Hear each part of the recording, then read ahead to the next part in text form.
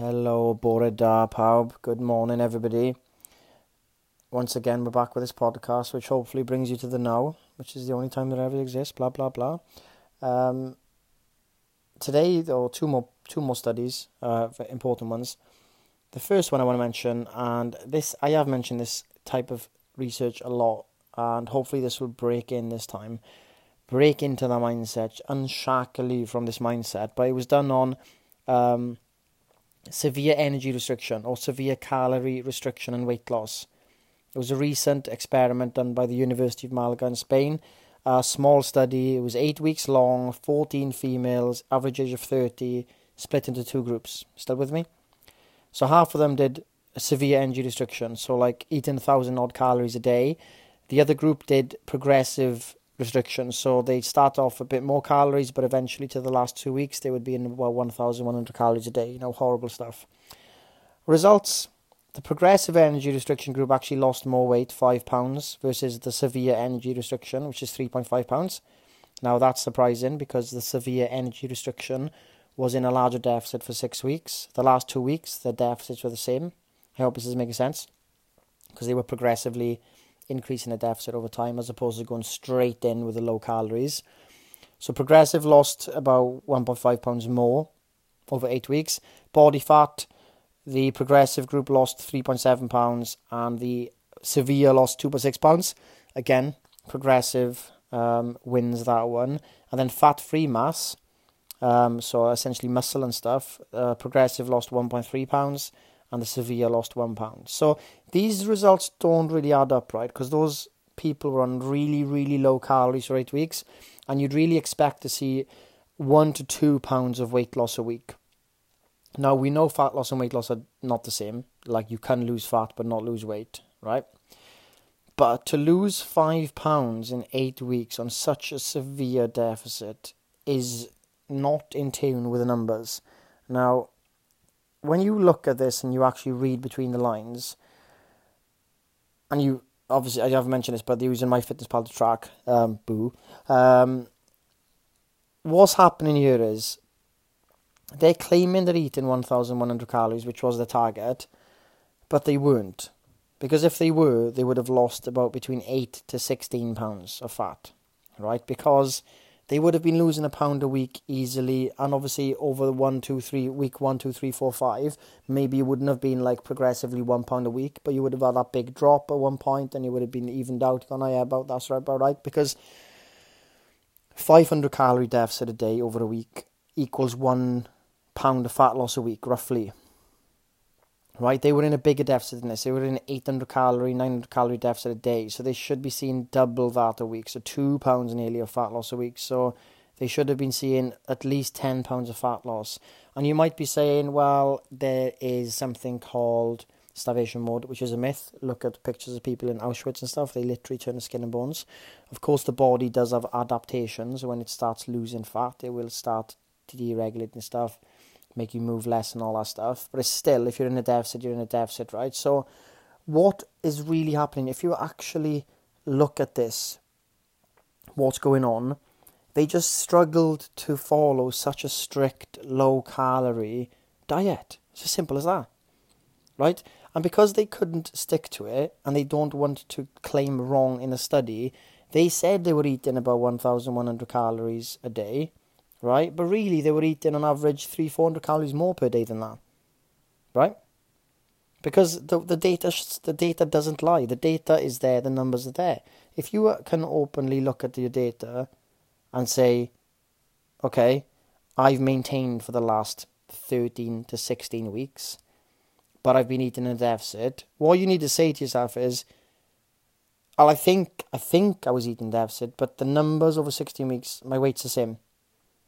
Okay, and then it takes a really wise person to say, I could be wrong, mind. I could be wrong. There's no way me. No, I'm not wrong ever. Of course I'm wrong. Because my weight hasn't come down in 16 weeks. It's been the same. I haven't been in a deficit over 16 weeks in total. I might have had a few days in a deficit. I might have a few Monday to Wednesdays, those fond days you remember where you hit your calorie target and you had lovely low social life days, and you think, oh Scott, I've definitely stuck to my diet, and you forget the weekends, don't we? We forget about those 3,000-4,000 calorie weekends per day, right? And also, just to add, this research group, not only were they doing a low calorie, they were doing 4 weight workouts a week and 170 minutes of cardio a week, right? This is what people try and do. This is what you're trying to do sometimes. Yeah, you listening. You try and do too much, and it backfires. It doesn't work. To go fast, right? To genuinely go fast, you must go slow. That's how it is. In another way, to go far, you must start near, which means if you're trying to go from a lifestyle of eating 2,000 calories, 2,200 calories a day, you're socially drinking, you're eating out, okay, weekends, you got kids, you do nice stuff, right? To go from there to 1,000 calories a day, eating like a bodybuilder, doing cardio like a bikini competitor, is not a reasonable approach to do, right? I'm not going to go out there and train like David Goggins straight off the bat, right? No one does this. This is not how humans work. It's not how nature works. You gradually go towards those types of places, even if you want to go and touch them. So instead of thinking, how can I drastically change my life today? How can I make loads of changes today? You need to say, I understand that's kind of been how I've been hardwired, but that is actually going to take me further away from my goal. It's going to increase the time it takes for me to reach my goals. It's going to make me more frustrated. It's going to make me a grumpy git. If you're not a grumpy git already, you will be one if you're on super low calories and trying to do cardio all the time, loads of workouts. So why bother going into grumpy git land? I don't know why we bother even playing about with it or contemplating it. I don't want to touch that. You're not going to see me doing Stairmaster 60 minutes a day, 7 days a week on low calories, and we're training 6-7 times a week just to lose some body fat. Think about what I'm saying yes to there and what I'm saying no to. What I'm saying to there is I'm saying yes, I am putting my fat mass above every single thing in my life there, essentially. And what I'm saying no to is I'm saying no to decent energy levels to work, no to a social life, no to a moderation in my lifestyle. I'm saying no to other activities because I'd be knackered. I'm saying no to pretty much everything else. I'm saying no to energy into other areas of my life. Because you gotta find that amount of energy, man. How much energy do you want to direct at fat loss? It doesn't have to be much. It really doesn't. It doesn't have to be such an effort. It needs to be honestly. You have to start from an honest base. Here's what I'm actually eating. Let me track what I'm actually eating. If any of you are listening thinking, what should I do? How should I start? You start now here where you are. You don't start from an imaginary alternative image of yourself. You start from, right, let me just track what I usually eat today. And it might shock me, it might not, but I'm just going to track what I usually eat. From there, I will tweak tomorrow. And from there, I'll tweak there. I can work from that. I can only work from this. I can't work from crazy, grumpy git image of me. I can't work from that because I'm not going to get there. I'm not going to sustain it. So I'll do it one day and it'll go on. It's an illusion. Right? So can we work with where we are today? And I don't care if you say, well, Scott, I was fitter over COVID. I was way better shape last year. I feel terrible now. I've put weight on. So okay. Well, so what? It's life. Some people put weight on. Some people don't. Some people are in a good place right now. Some people are not. Just how it goes. My training, well, it's been here and there. But a busy summer. I'm not going to cry about it. And I know some people listening like, Scott, I've got a lot of weight to lose. Okay, I'm not trying to belittle that or anything like that. I genuinely, obviously, want to help everyone who's listening to this. But take the pressure off yourself. Start from where you are today and have some fun with it. So remember the 3 main things for fat loss: calories, protein, steps. Okay, if you don't want to get into workouts right now, it's absolutely fine. Hit your calorie target. And genuinely, if you think it's high, good. Hit it. More energy for you. Still lose fat. Hit your protein. Get your steps in. Right? How much steps do you want today? Try and beat the last week step count. Play those games with yourself. And honestly, those 3 things combined with some mindset, enjoying your life, social life, balance, learning about yourself, not panicking, not catastrophizing, understanding stress, understanding your stresses, like I mentioned yesterday. A lot of these things come into it. And there's another study, just to briefly finish, which is similar to the one yesterday, talks about the benefits of a healthy social life.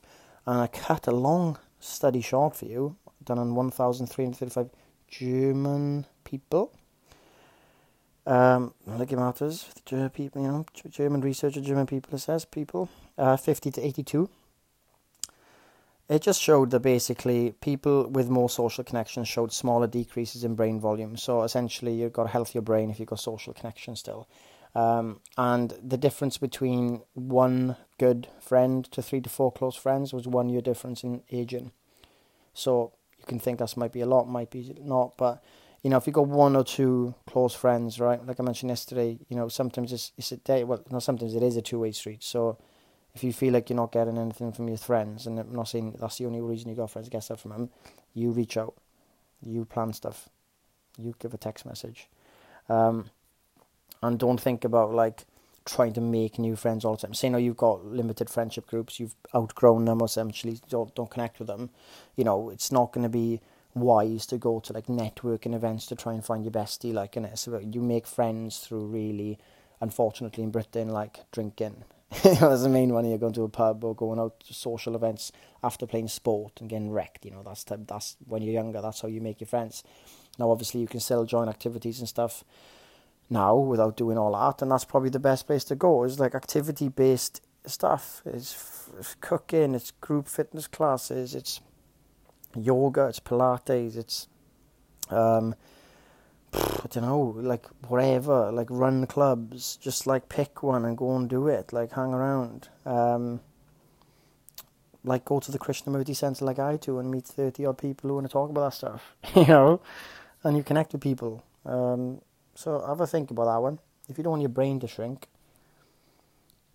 potentially make sure you don't let those friendships in your life disappear. That's more important than losing a few pounds of fat, that's for sure. Now, on that note, guys, start from now. Start close. To go far, you must start very, very near. Remember that today. Make small changes from you today. And that's all I'm asking. Have a good day. Speak to you soon.